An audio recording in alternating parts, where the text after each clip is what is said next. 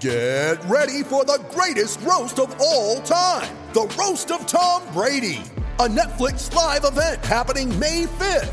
Hosted by Kevin Hart, the 7-time world champion gets his cleats held to the fire by famous friends and frenemies on an unforgettable night where everything is fair game. Tune in on May 5th at 5 p.m. Pacific time for the Roast of Tom Brady, live only on Netflix. You ready? Showtime. On May 3rd, summer starts with The Fall Guy. Let's do it later. Let's drink a spicy margarita. Make some bad decisions. Yes! Audiences are falling in love with the most entertaining film of the year. Fall Guy. Fall Guy? Fall Guy. That's what the poster said. See Ryan Gosling and Emily Blunt in the movie critics say exists to make you happy. Trying to make it out? Nope. Because I don't either. It's not what I'm into right now. What are you into? Talking. Yeah.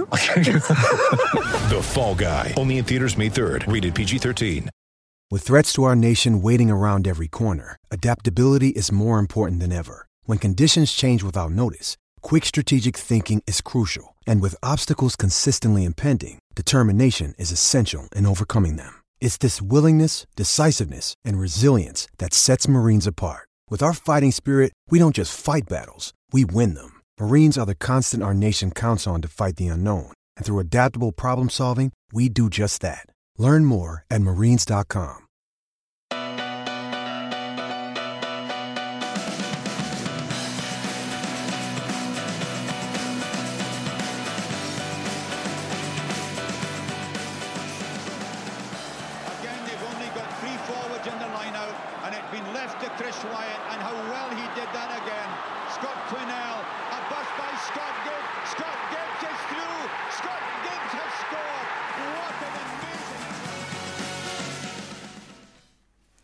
Welcome to this week's Attacking Scrum podcast. We were saying last week that we had to blag our way through it, and there wasn't a great deal. It wasn't a great deal to talk about. And if I thought last week was bad, this week is. I don't know what tangents we're going to head off on this week, Murph. I've got the emergency prop here of the Rothmans Rugby Yearbook 95-96, which we will be consulting at various points, just to test your memory of the era, and we've even dragged Dan Killick out of bed for this as well. So it is out of bed, or off the treatment table. That's right. Yeah, and straight into the starting lineup, which I tell you what, you might well be getting a similar call from Di Young, Dan, and turning up for Cardiff soon, because it's all a bit of a mess at the moment, rugby, isn't it? It's an absolute mess. Obviously, we've got the two suspended fixtures this weekend. We will have a look at the two games featuring the Welsh sides that went ahead. We're going to have a look at Europe, whatever that might look like. So yeah, listeners, strap in. Be prepared for us to wander off on some very, very weird tangents as we try and blag our way through this. But how are you doing, Dan? Good to have you back. Yeah, good. Thanks. You saved me from my ice bath. So yeah, I'm pretty good. Had an evening last night at over at Stratford, an indoor cycling event. So I was thinking of Murph in particular on the cycling front, but you as well. Stay tuned for that, because that will definitely come up in the second half when we've run out of material. Which was incredible, by the way. Was it? Yeah, great event. Really good. Oh, well, there we go. Look forward to getting Dan's take on that. What about you, Murph? What's going on? Yeah, fine. I think with the amount of column inches and whatever else you might call it, media reaction to the COVID outbreak, I think this could be, now thinking about it now, after we've worried about it before kickoff, it could be easy to fill in just on the fallout and the issues that have arisen from our favourite new variant, Omicron, or Omicron Prime. Yeah, I mean, this is the story that hasn't gone away. I watched Scrum 5 for some inspiration earlier, which I don't always do. I thought, well, I'll stick this on and see. And Catherine Helleth was saying, it's like something out of a movie script. I was thinking in my head, going, what a crap movie this would be. Like, just a bunch of rugby players sat in their room getting pissed for days with very little happening. I mean, I just think it's a mess, to be honest. Like, what it does for the league season it's going to completely annihilate either of the side's chances in Europe, and they're still going to have to, they're going to have to field a side. Cardiff in particular are going to have to field a side of anyone who's available to play rugby on the 11th of December. Yeah, I've heard a few people say that this week about the kind of reserve side that Cardiff have got to put up. But, I think people might be getting carried away there, because Cardiff first team could have had 40 points put on them by Toulouse, no problem at all. So it was, they were never going to win the game. They were, unless it was, once in a blue moon, Cardiff upset someone in Europe at home in the rain, kind of thing. Like Stade Francais a couple of times in the last decade, in my view. Yeah, they did Toulon as well, didn't they? About 2013. That's right. Yeah, Toulon. Yeah. But it's very rare, and in current form, I wouldn't expect. It didn't feel like it was on the cards or anything, and so all Toulouse really want out of this game is 5 points. They're not. Some people are suggesting it could be 80 points, 90 points, because it could be literal teenagers fielded for Cardiff. Against Toulouse, but I can see Toulouse coming down, getting 4 tries, and throwing the subs on and waiting for the final whistle. So I don't know if that's going to happen either. But you're going back to the film script thing. You're right. It'd be a lot of internet surfing going on in those hotel rooms, but. I suppose the film script part that she referred to comes in from just the different fortunes of the 3-4 teams. Because I think Zebre were caught up in it as well, weren't they? Was Zebre caught up in the Omicron as well? I thought there was anyway. It's 2 Welsh teams and Munster, and one of the Italian, I think it was caught up in it. Yeah, definitely. And like Munster got out fairly quick. The Scarlets are in Belfast, which is a weird arrangement if you think about it. It is really. And Cardiff have only just made it back on Friday night, I think. They departed on Friday, yeah. It's been carnage really for the league and for different teams of the league. So it just throws. The other thing that, off the back of that, is how quickly the South African sides rearranged fixtures to play each other this weekend, like as if there's no issue with any viruses in South Africa. Yeah, I mean, I imagine that there must be. Well, you would hope there's rigorous testing going on to make sure that that's not going to cause an upset. But I mean, that probably is good that there is at least some fixtures taking place to avoid even further congestion. I mean, you'd guess that there's going to be games played during the Six Nations again now. Just to kind of get rid of the backlog. I mean, Christ knows where though. Surely there is no way in hell that any of these sides are going to go back to South Africa. You wouldn't, would you, Dan? If you were asked, if you were playing for Cardiff and you were asked to go and play in South Africa in February, you'd be tempted to say flat out no, wouldn't you? Yeah, I think you really would be tempted. Yeah, and I don't know what they can do.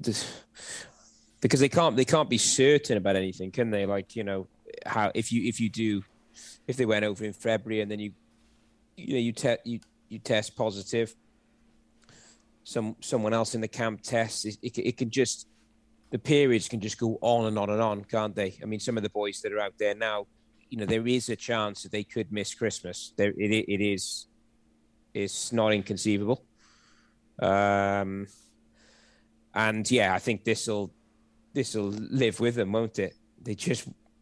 I think it's not only the players, it's the families. Will the families say, yeah, you go, you can go? I think a lot of them will say, no, look, we can't risk that.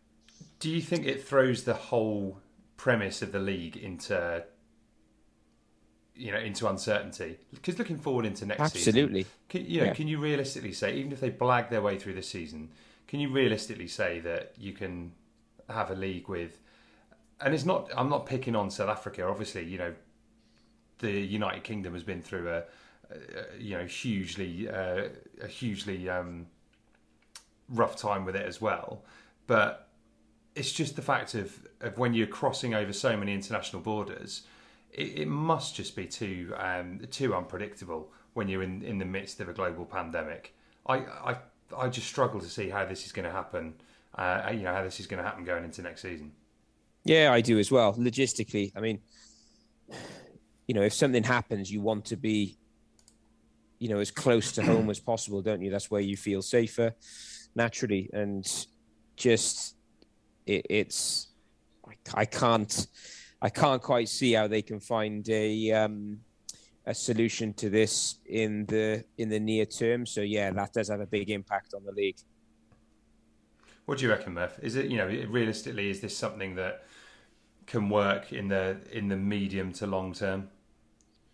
Well, I don't know about medium to long term, but the reason we've got this issue now is because Europe and America, the kind of the Western world, hasn't been sharing the vaccine around. The way, countries like South Africa are not a poor country, but they're certainly not there's wealth in there. There's wealthy companies and wealthy individuals in that country, but the government is not a wealthy government. And they certainly haven't got the kind of medical resources that we have up here. And one of the problems with this issue shows is that, it's a cliche, but we're not protected until everyone's protected. So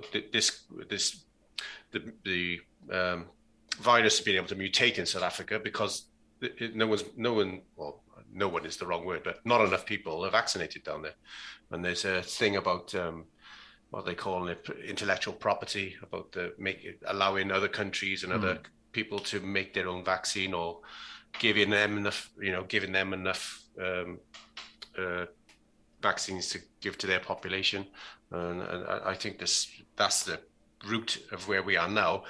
Medium to long term, we've already discussed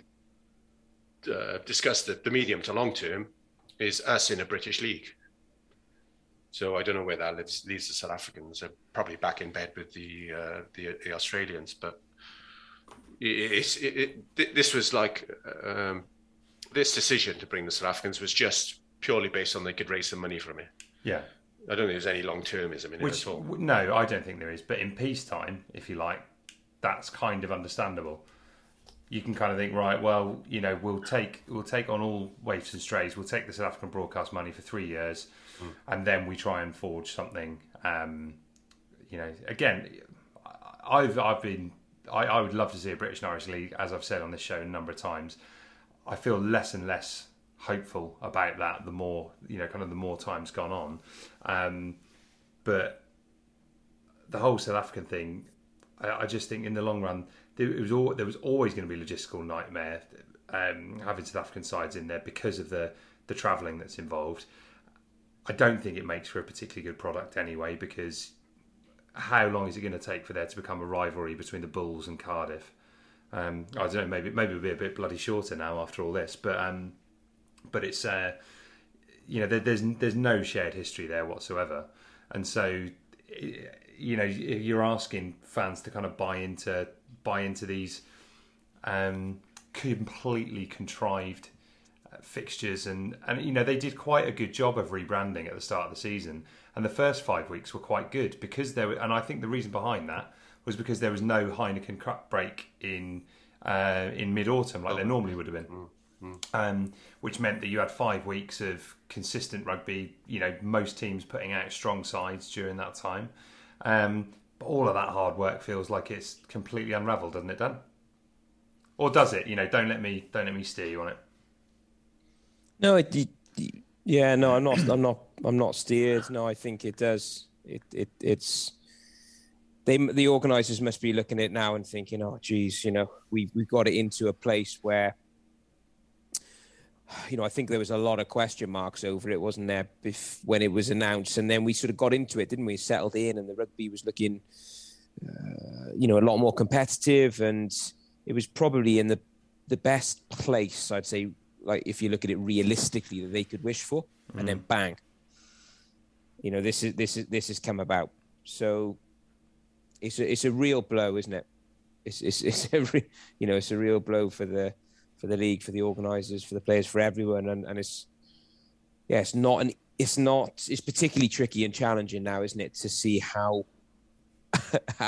you can get an easy roadmap out of it, really. And there's just so many knock-ons, aren't there, across the rugby calendar. It's extremely messy. It is, but we said, maybe at the start or the middle of the first lockdown, that this was a real opportunity for World Rugby to sort itself out and get its house in order and address the root problems that are fundamentally too much rugby's played. A lot of it is meaningless, and realistically you need a global calendar in order to manage these things, and I don't feel like we're 1 inch closer to having any of those issues addressed than we were pre-pandemic.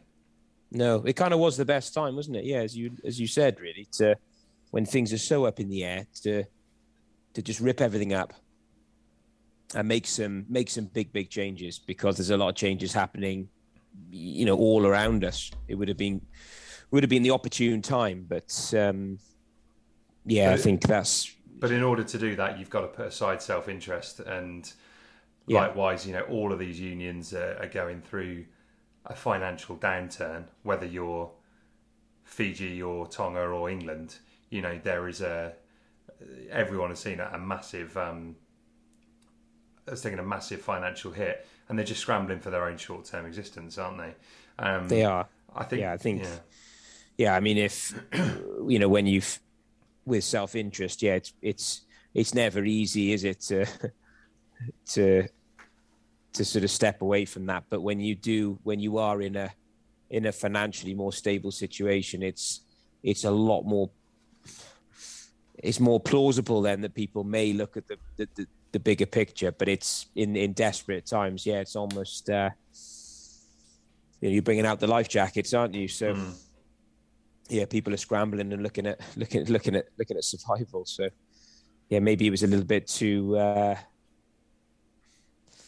I don't know. Maybe it was too optimistic of us to think that anything major was going to happen. But we certainly would have liked it, wouldn't we? Yeah. What do you reckon, Murph? I feel like it's more than it would have been nice to have. I just think if you look at the commercial side of rugby, it can't carry on the way it does at the moment, because obviously we know in Wales we're completely reliant on the internationals to try and fund the bulk of rugby. We also know that doesn't work because realistically the either money coming from the WRU or regions producing enough money to be competitive themselves, none of that has come into fruition. So we've got a massive problem with it. But likewise in the in the English Premiership, none of those sides run at a profit. Or on the odd occasion you might get one season that one team that does, and it's gonna go pop at some point, because you can't just go the answer to everything is play more rugby. No, but there's a few things there. I mean, globally, player wages might have to drop. The issue with player wages is driven by the highest spending club, normally the highest spending country, club, whatever team, should we say, and then everyone has to try and keep up with them. And in this neck of the woods, that's Saracens. Saracens have done that by cheating the system. Then everyone else has had to try and compete with those wages, and that's why we are where we are for clubs like that. And so if agents is an issue in any sport. And if rugby doesn't generate massive amounts of money, then the players can't claim massive amounts of money unless they go off on their own and get endorsement money. Like say cricketers in the 80s, for example, they were on a certain amount from their country or their county or whatever, and then everything else they did was theirs. Like shredded wheat or whatever else they were selling on telly. They could be as wealthy as they wanted based on their own resources, but big sums of money are given to players, and what we've talked about before with English clubs running at small loss and then being bailed out by a benefactor or whatever. Having thought about that since, I think running at small losses in some cases might be a tax dodge. So if you show a profit, you're liable for tax on that profit. If you show a slight loss, then everything's written off and you're in the clear. I'm only saying that because I've worked for companies who would sell to a subsidiary at a loss abroad.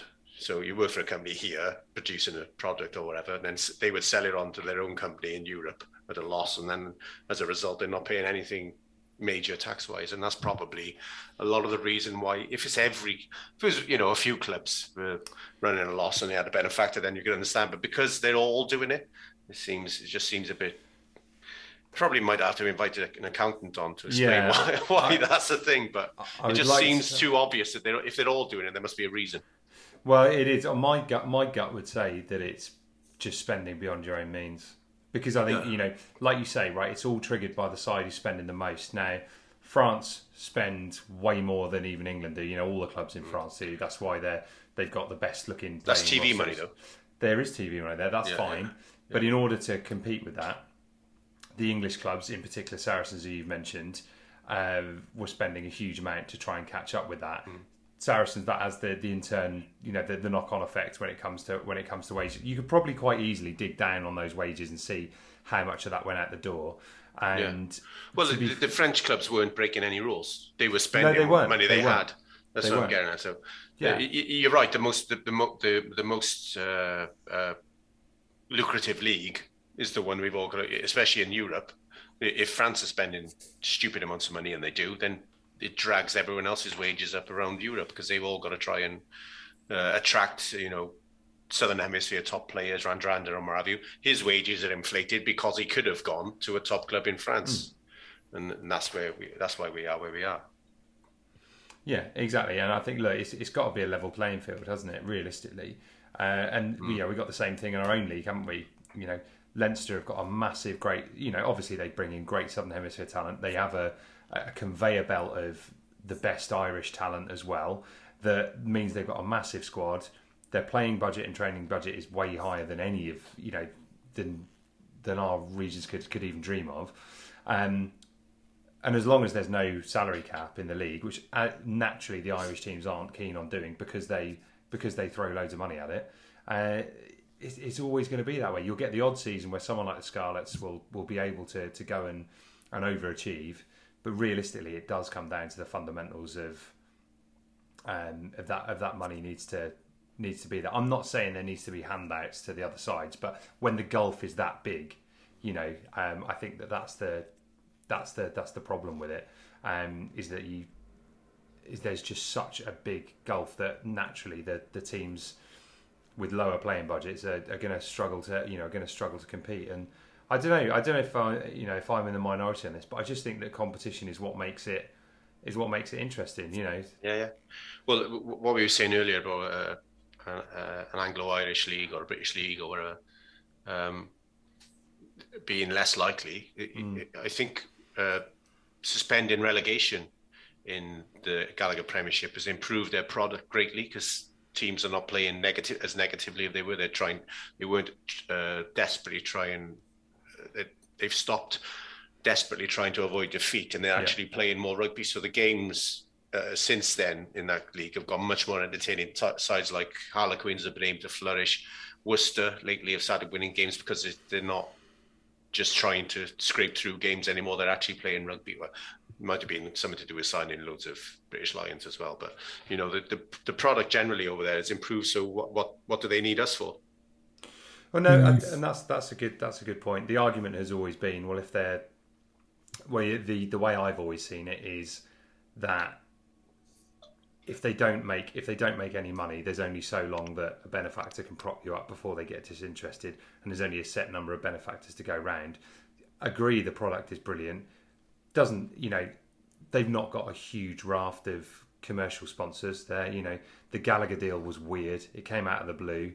It's not like it's a mainstream British brand, and I don't think they pay as much as Aviva did. And when you look below that, there's only a couple of other sponsors that are involved. It's not like it's a great commercial product. It's got an aging fan base as the whole of rugby does. So, and the broadcast deal that they did with BT has rolled over at the same amount of money, which, okay, you might say during a pandemic that's a good result. but there's also more games included in it because there's an extra team in the league, and that that doesn't equate to fine. Holding your own in a pandemic isn't a bad thing, but it doesn't equate to a league that is absolutely thriving commercially, and that's the bit that makes you think, well, what's the point for CVC to be involved? Because they need to make massive sums of money in order to get their investment back, right? They've given a load of money to the clubs, and at the moment, I don't see where that massive paycheck is coming from, unless there is a big play here, which is a British and Irish league, a European league, a world league, something that is big enough to attract a massive amount of broadcaster or subscription money to the table. Yes. Should we take a quick break and then we'll come back and have a chat about some of the rugby? Why not? Boom. We'll be back right away after this.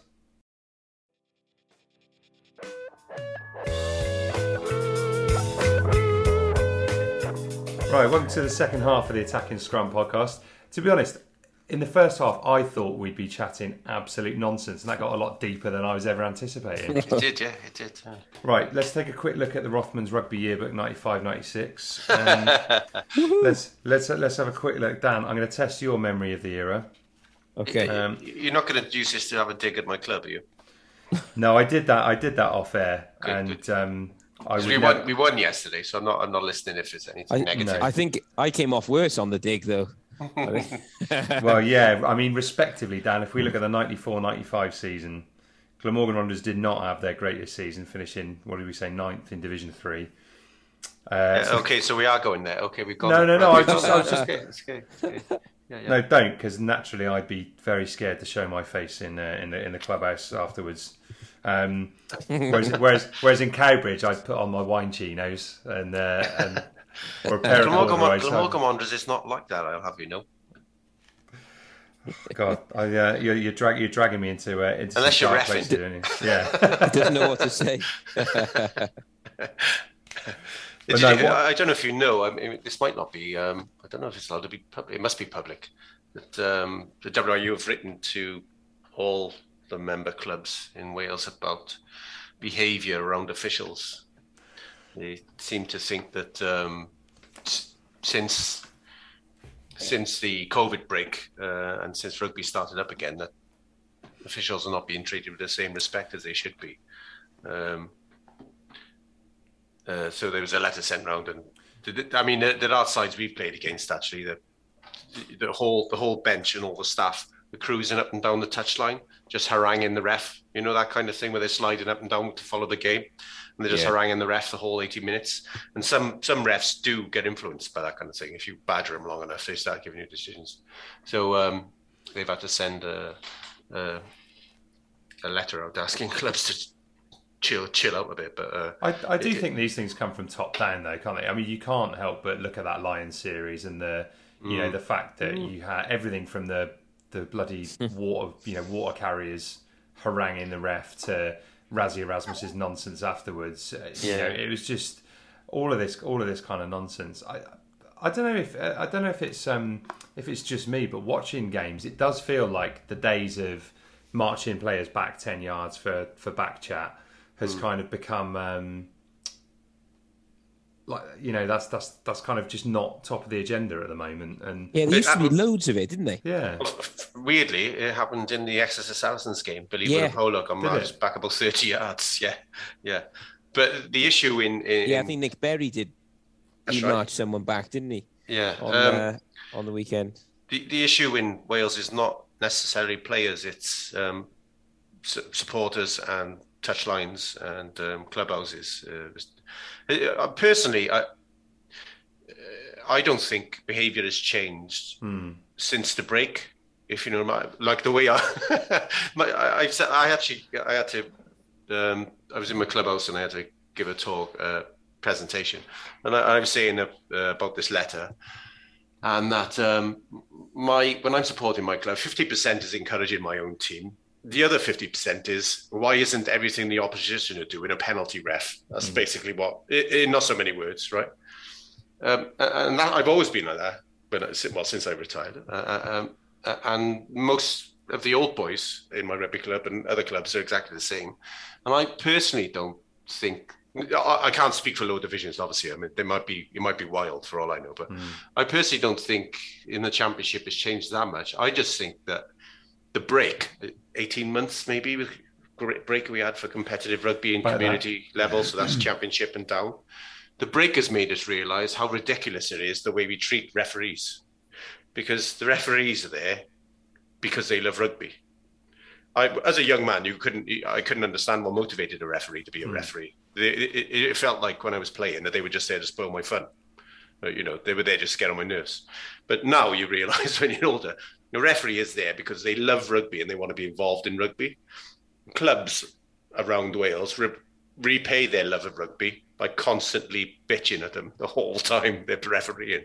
So I think the break has made officials, governing bodies, referee associations realise that is fucking, excuse my French, weird. Like weird. We can't play games without them. And yet we're constantly on their back. So I think it's the break more than anything else. I'm not sure how much behaviour has changed. We've always been arseholes to refs. It's like a national pastime in Welsh rugby.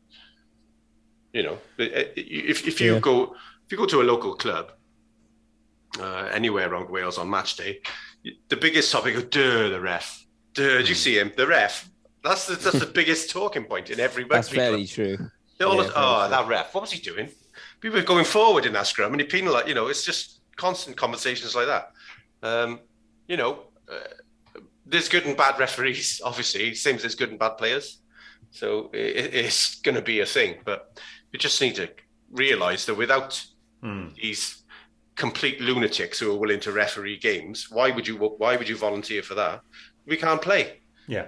So everyone's just got to chill out, and that's what it was from Geraint John, that letter. So at the end, I would have said, "By the way, chill out, Geraint John." Yeah. But I get the the fans and supporters having a bitch and a moan in the clubhouse, and we did the same thing on here every week after Matthew Reynolds Wales had played. Yeah, Matthew Reynolds, right? Yeah.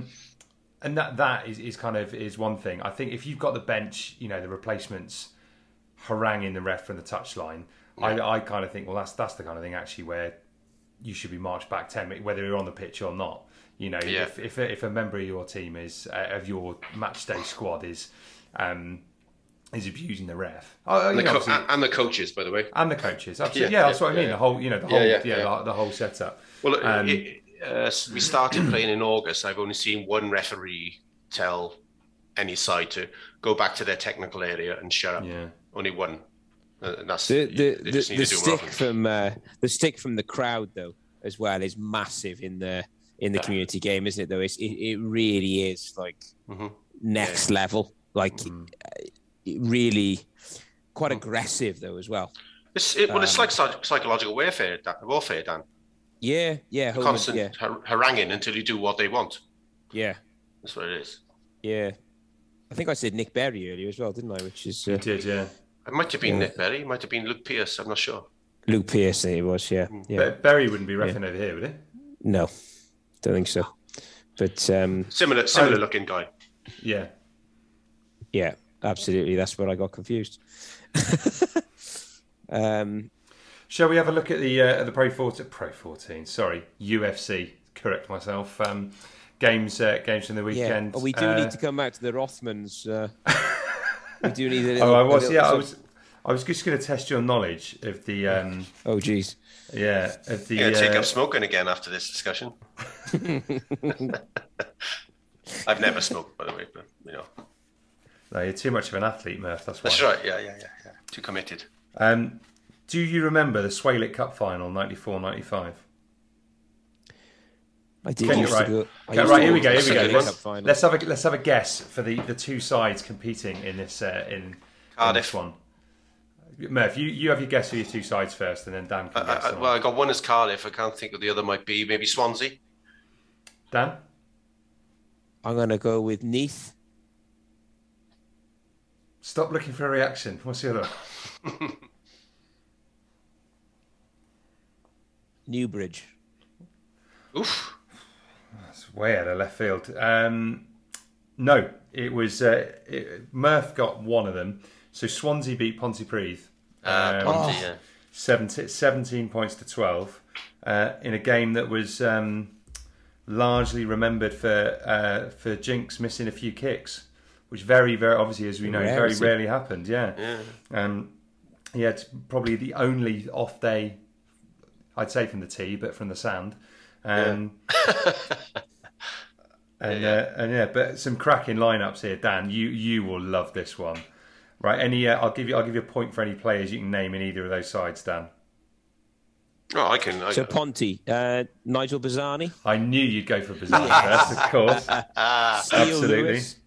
Steele Lewis, yeah, absolutely. There's another one with Steele Lewis. You got to tap in there. His brother, wasn't it? Exactly. Yeah. I loved Steele Lewis.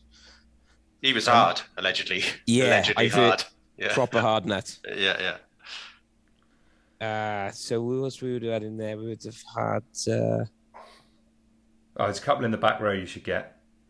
Think Ponty. With McIntosh would have been there. Yeah, and I wouldn't put you off what you were about to say before that. Richie Collins. Richie Collins was there with the him. Globetrotter. Matthew Lloyd. My favourites. Matthew Lloyd completes the back row, yeah. Thank you. Matthew Lloyd. Yeah. PE teacher at my daughter's school, otherwise I would have had no chance. We're doing well here. Yeah. Let's go through the second row now. Murph in the second row. Yeah, the second row I was struggling to recollect. Second row was Prosser and Rowley. All right. Oh, yeah. I don't know. John in Phil John Hooker, Phil yeah. John. So Phil John Bazzani and Metcalf. Oh, I wouldn't have got that. No, I wouldn't have got that, actually. So Di Manley on the wing? Yes, Di Manley was on the one wing. Geraint P. Lewis, or Geraint O. Lewis, should I say, on the other wing? No, it wasn't. On the other wing is someone who tweets a lot. Jarvis. Oh, no, not Jarvis. Owen Robbins? Owen Robbins was on the wing. Oh, right, jeez. Owen Robbins. And then did someone say Cormac as well? Yeah, McCormack. Yeah, Cormac was fullback. Yeah, was he? I was going to say the ginger guy. We're on fire, yeah. Oh, Swansea team's going to be easier, by the way. Oh yeah, the Swansea team. Yeston's going to be gutted. He went to a gig tonight as well, isn't he? Brett Davidson. Were you going to say, man? Brett Davey. Yeah. He played for Caerphilly then, didn't he? I think. In the black and white quarter, he was always in that kit, wasn't he? Yeah. Yeah, Brett Davey didn't feature. Maybe would he have been at Caerphilly by then, or was that much later? Probably. Later, yeah, probably. Yeah. Cormac had a lovely grey sort of wave, didn't he? Go running through his whole hair, like a skunk. Yeah. Yeah, like a skunk. Yeah. There seemed to be a trend of really tall fullbacks in those days. He was well over 6 foot. Yeah. And Brett Davey wasn't small. No. Right, is that everyone? I think we got obviously. I know the halfbacks we haven't mentioned. Obviously, one we have mentioned. Well, it's Paul John, wasn't it? Well, Paul John you haven't mentioned. That's correct. And obviously, outside half was Neil Jenkins. Neil Jenkins. So that's the. I can name the coach as well if you like. I would like, yeah. Paul John's dad. I'm guessing you're right. It doesn't say, but I'm going to take your word for it. Right. Yeah. A hell of a stint, didn't he? Mm. Yeah, Swansea side. Yeah, this should be a bit easier. Clement at fullback. You've skippered him as well. Yeah. Yeah, lovely bit of weight on him as well. He had, didn't he? By then, he probably did. Yeah. I don't remember him being particularly big. Tony Clement. Alan Harris.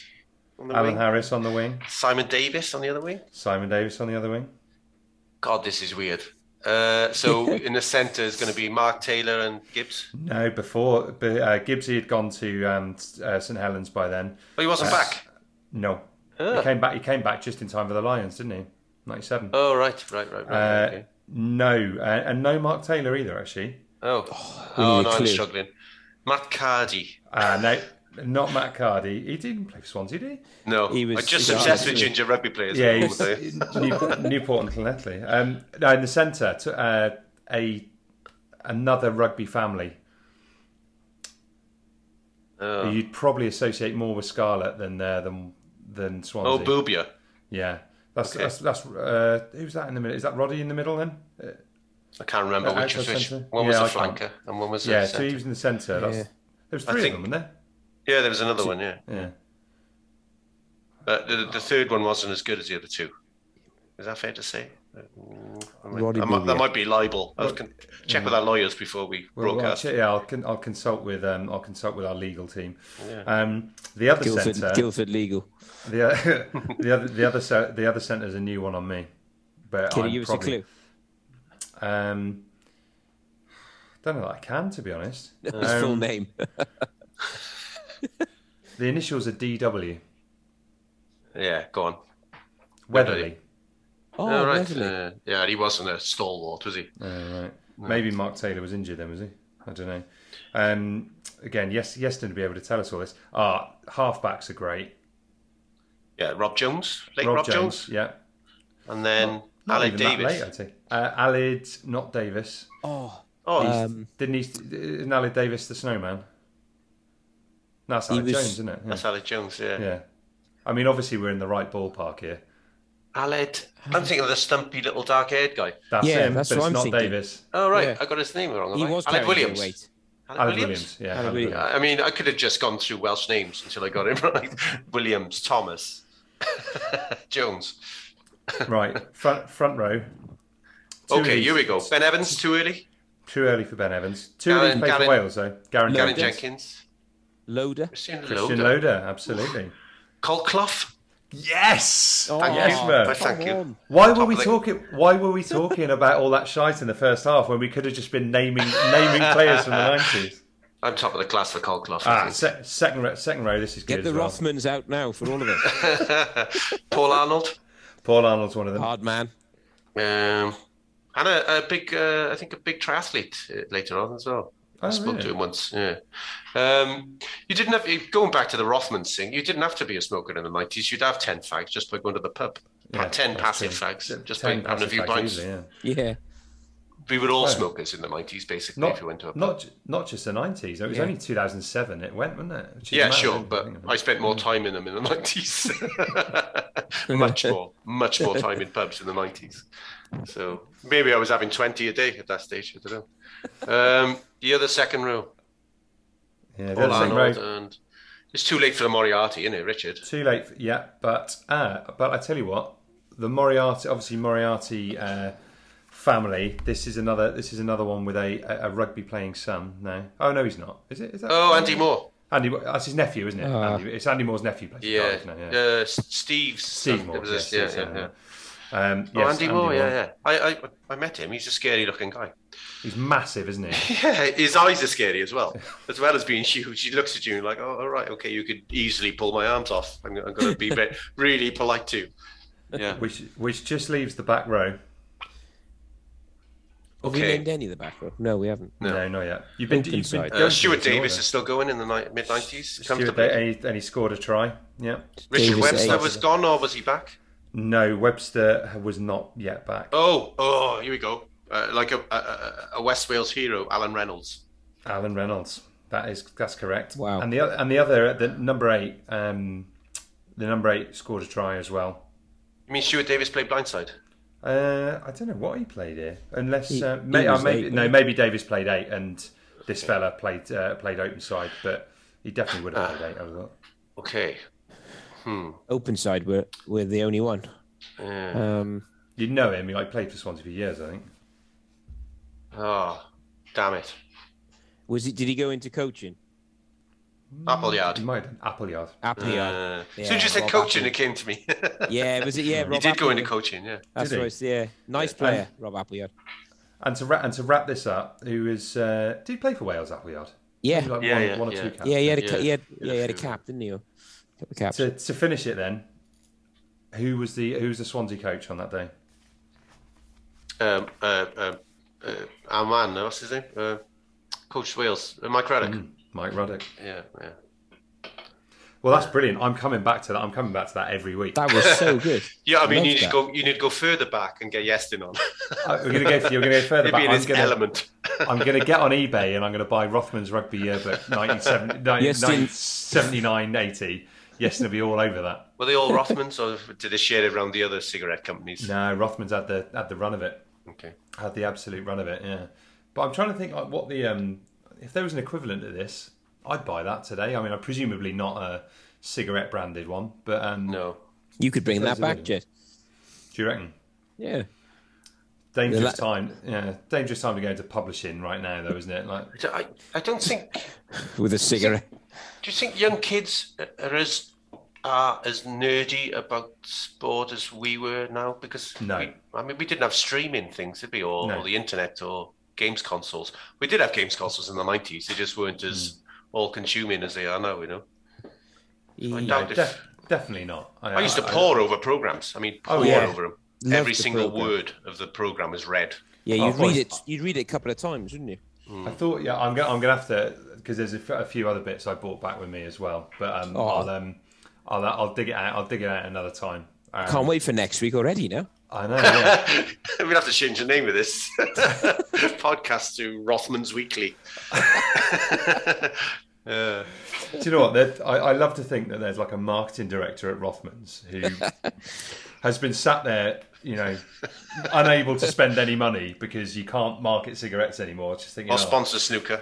Yeah, or sponsor snooker, or sponsor Williams F1 or any of that. Yeah, any Formula One cars. Who's going to write a massive check to us and just say, right, just keep talking about what you're doing. Happily, he's cash just that fallen check. off his chair now, isn't he? Saying, "I knew it would happen. I knew it."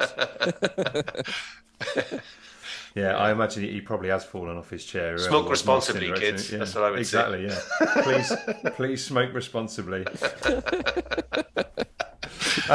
Not what my mates did in the 90s on a trip to Prague to see how many cigarettes they could smoke in a single day competition. That's a true story. Honestly, that makes my head ache just thinking about that. Yeah, I think it made their headache as well. I'm intrigued to know how many it was, Murphy. It was in excess of 60, but I couldn't. I'll have to double check. I'll have to text a few people to find out how many cigarettes they smoked. Right, that's your homework for this week. Yeah, Murph. next week. And you know they did it while they were going around museums in Prague. Yeah, yeah, brilliant. I know, very sophisticated. Actually, they must have looked really clever. Yeah, yeah. That's a very, very. Just contemplating a statue with like 3 cigarettes in your hand. Very cultured. Yeah.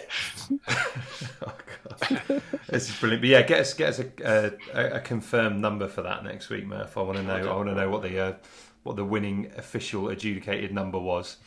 It's a chance they got so drunk they can't remember what the total was, but they'll have a ballpark figure. We did look up the other day. Who was I talking to? I was talking to someone about the famous David Boone, the cricketer, drinking cans on the flight from Sydney to London, or whichever way round it was. And I struggled to remember what it is now, but we actually looked up what the number was. I mean, it's absurd. Like, you think the sheer volume that you must have been consuming during that point in time. But yeah, get us a ratified number for next week. I used to love a few drinks on a plane, but after a while, you go back and forth to the toilet so much. It gets to be that you're like, well, I think I'll just have a kip instead. You know what I mean? Does anyone else get that? Yeah, I like it. I like a few drinks on a plane, but I know what you mean. Like everyone's sick of the sight of you because you're up there so much. Yeah. Yeah, you definitely want an aisle seat. Do you remember what a plane was, Dan? Sorry, Jed, what was that? I was just having a Rothmans. Yeah, the smooth, well, the smooth taste. Sorry, I was just distracted by the smooth, cool taste smooth, of it. Toasted taste. It's like a turning episode of Mad Men. It's really nice. When I'm not busy selling £1 million houses, being a successful real estate agent, I enjoy the cool taste of a Rothmans. Yeah. More of this nonsense to come. Should we wrap up by talking about the 2 games that did take place? I'm not sure I want to be honest, but let's have a quick look. So the Ospreys got back to winning ways by grinding out a win against Ulster, which I saw the first half an hour of this and then saw the highlights. This has kind of been their blueprint for success, really, isn't it? It's, if their defence goes well, they'll eke out some penalties, they'll kick them, and they'll stay in the game for long enough to be hard to beat, which is the opposite to everything you were saying about the kind of the Gallagher Premiership, Murph. But it's getting some results for them, isn't it?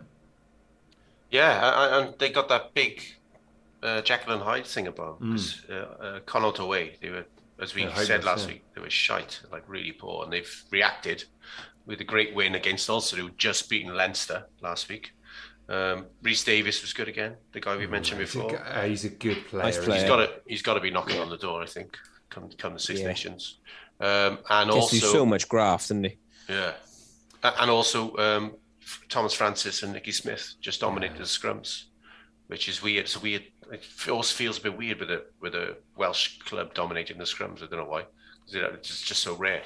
That's another big scrummaging performance by Nicky, then, isn't it? Because he's done it. Exactly. He's done it before against Munster, wasn't it? He did against Munster. Yeah. It won't stop him picking Roger Jones again, though. Yeah. As we look ahead to next week, though, obviously you head into European duty, and the Ospreys have got Sale at home. What do you make of that one, Murph? I mean, it's they've got to be targeting Europe and thinking this is a chance to have this is a chance to kind of at least get a few put together some good performances, even if it's not. I've no idea how you get out of the pool in the 2021 mid-COVID. Yeah. Well, European Cup. Yeah, I think on a normal year it would be, if they didn't have so many injuries, they would definitely. Sale have been actually not the side they were last season. Yeah. I think it's got possibly quite a bit to do with Faf de Klerk being absent a lot. But I think like on this weekend's form and the other good performances they've put in, they could beat Sale at home, but I just would be much more confident if they had more of the big names available.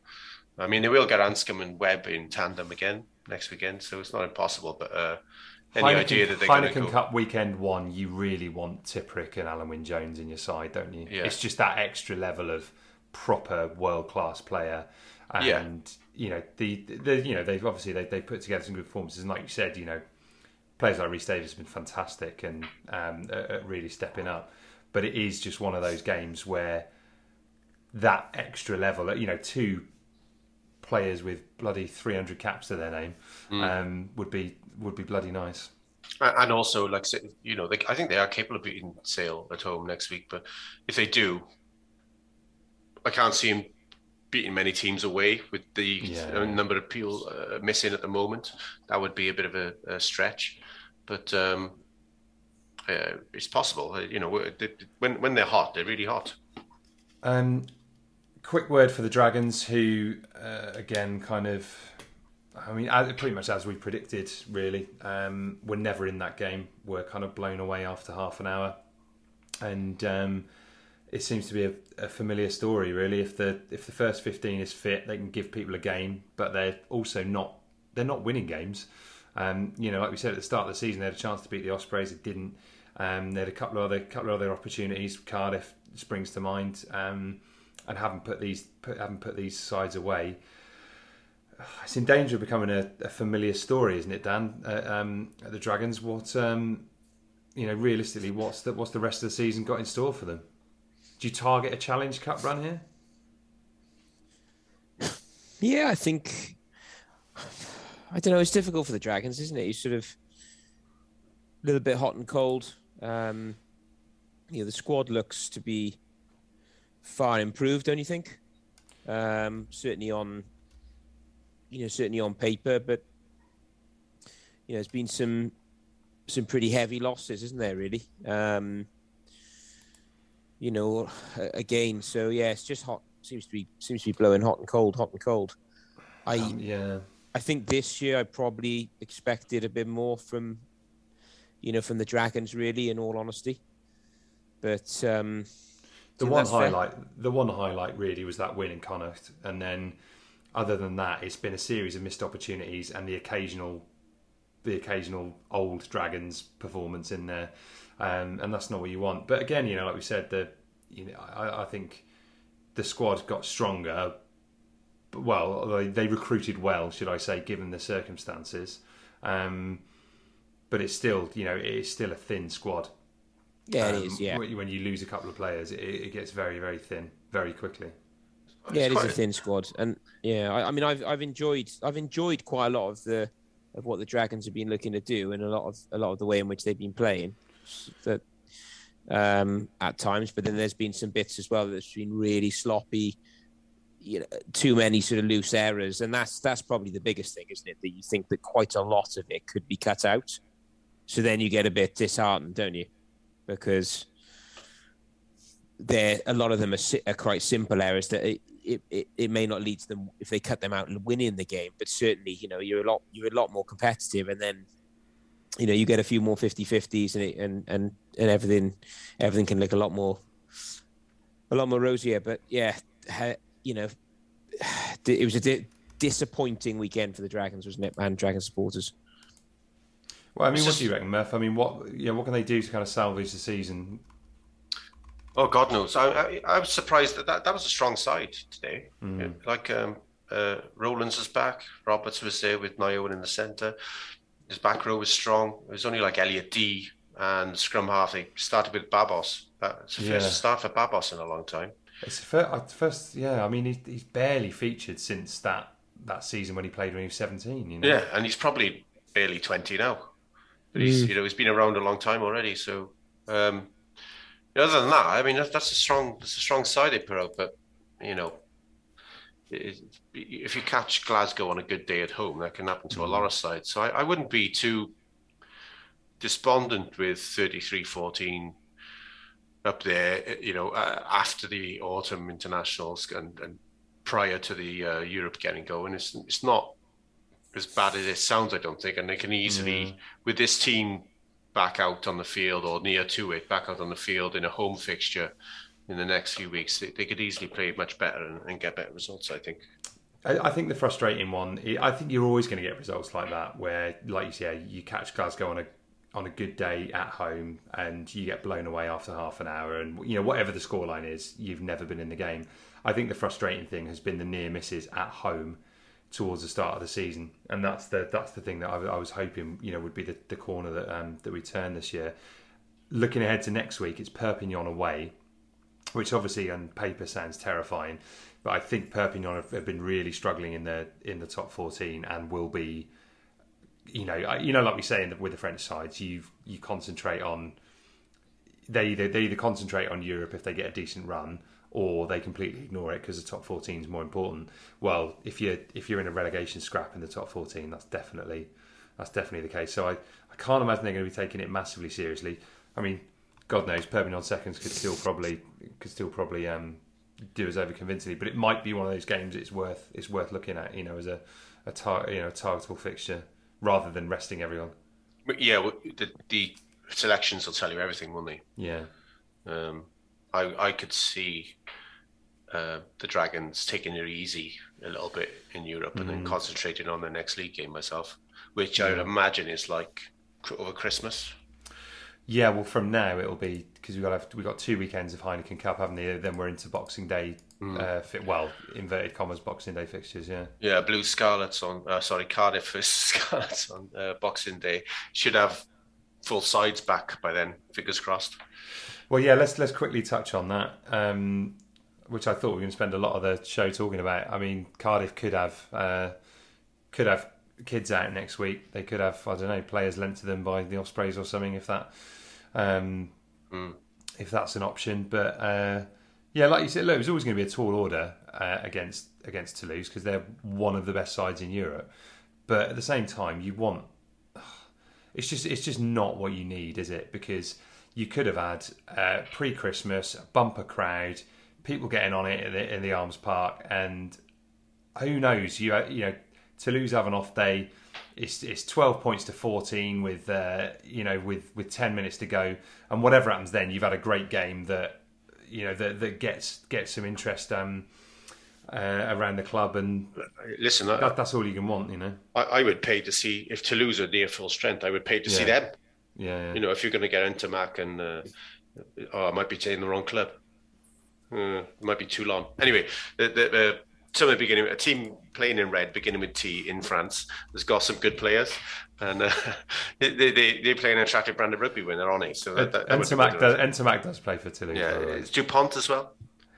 I think he does. Yeah, they're both Toulouse. Yeah. So I mean, possibly the halfback pairing in the world at the moment.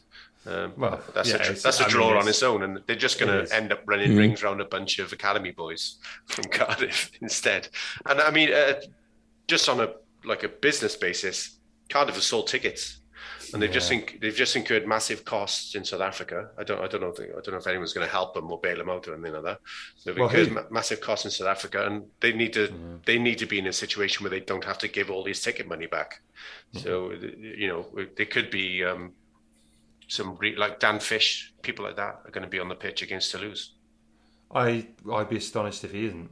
Yeah. Well, that's what I mean. That's what they're going to be calling on. Anyone who's still attached to the club and got a bit of experience is going to be called on for next Saturday. It'd be really probably as interesting as a Welsh selection, that Cardiff team, I would say. Yeah, well, we'll keep our eyes on it, and obviously we'll be reacting to this next week. Obviously, Scarlet's, in theory, in action as well. Like you say, for those reasons, they will be in action. But it's just it's just stinking luck for both these sides, isn't it? That it's going to be so disruptive to the season. And the thing is, I think the thing when you were talking in the first half, Murph, the thing that is so frustrating is if it was the third round fixture of the Heineken Cup and they'd already lost 2, it doesn't matter. Do you know what I mean? It's just the fact that it's the first, where it's that point in the season where things are exciting. Yeah, but looking at Cardiff's group, they're not going to go anywhere in this group. But it's just, for me, it's just the business side of it. Yeah. They need one of these tickets, otherwise they're even further out of pocket than they are already. Yeah. And similar. I imagine applies to the Scarlets, who are at home to Bordeaux. So that's winnable. If you had your side available. Yeah.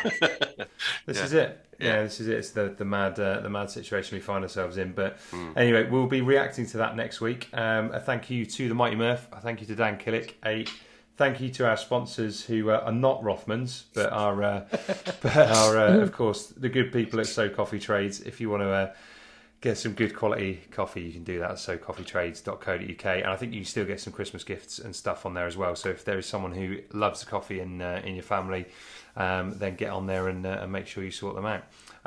Right, that's it for this week. We'll be back to chat rugby with you next week.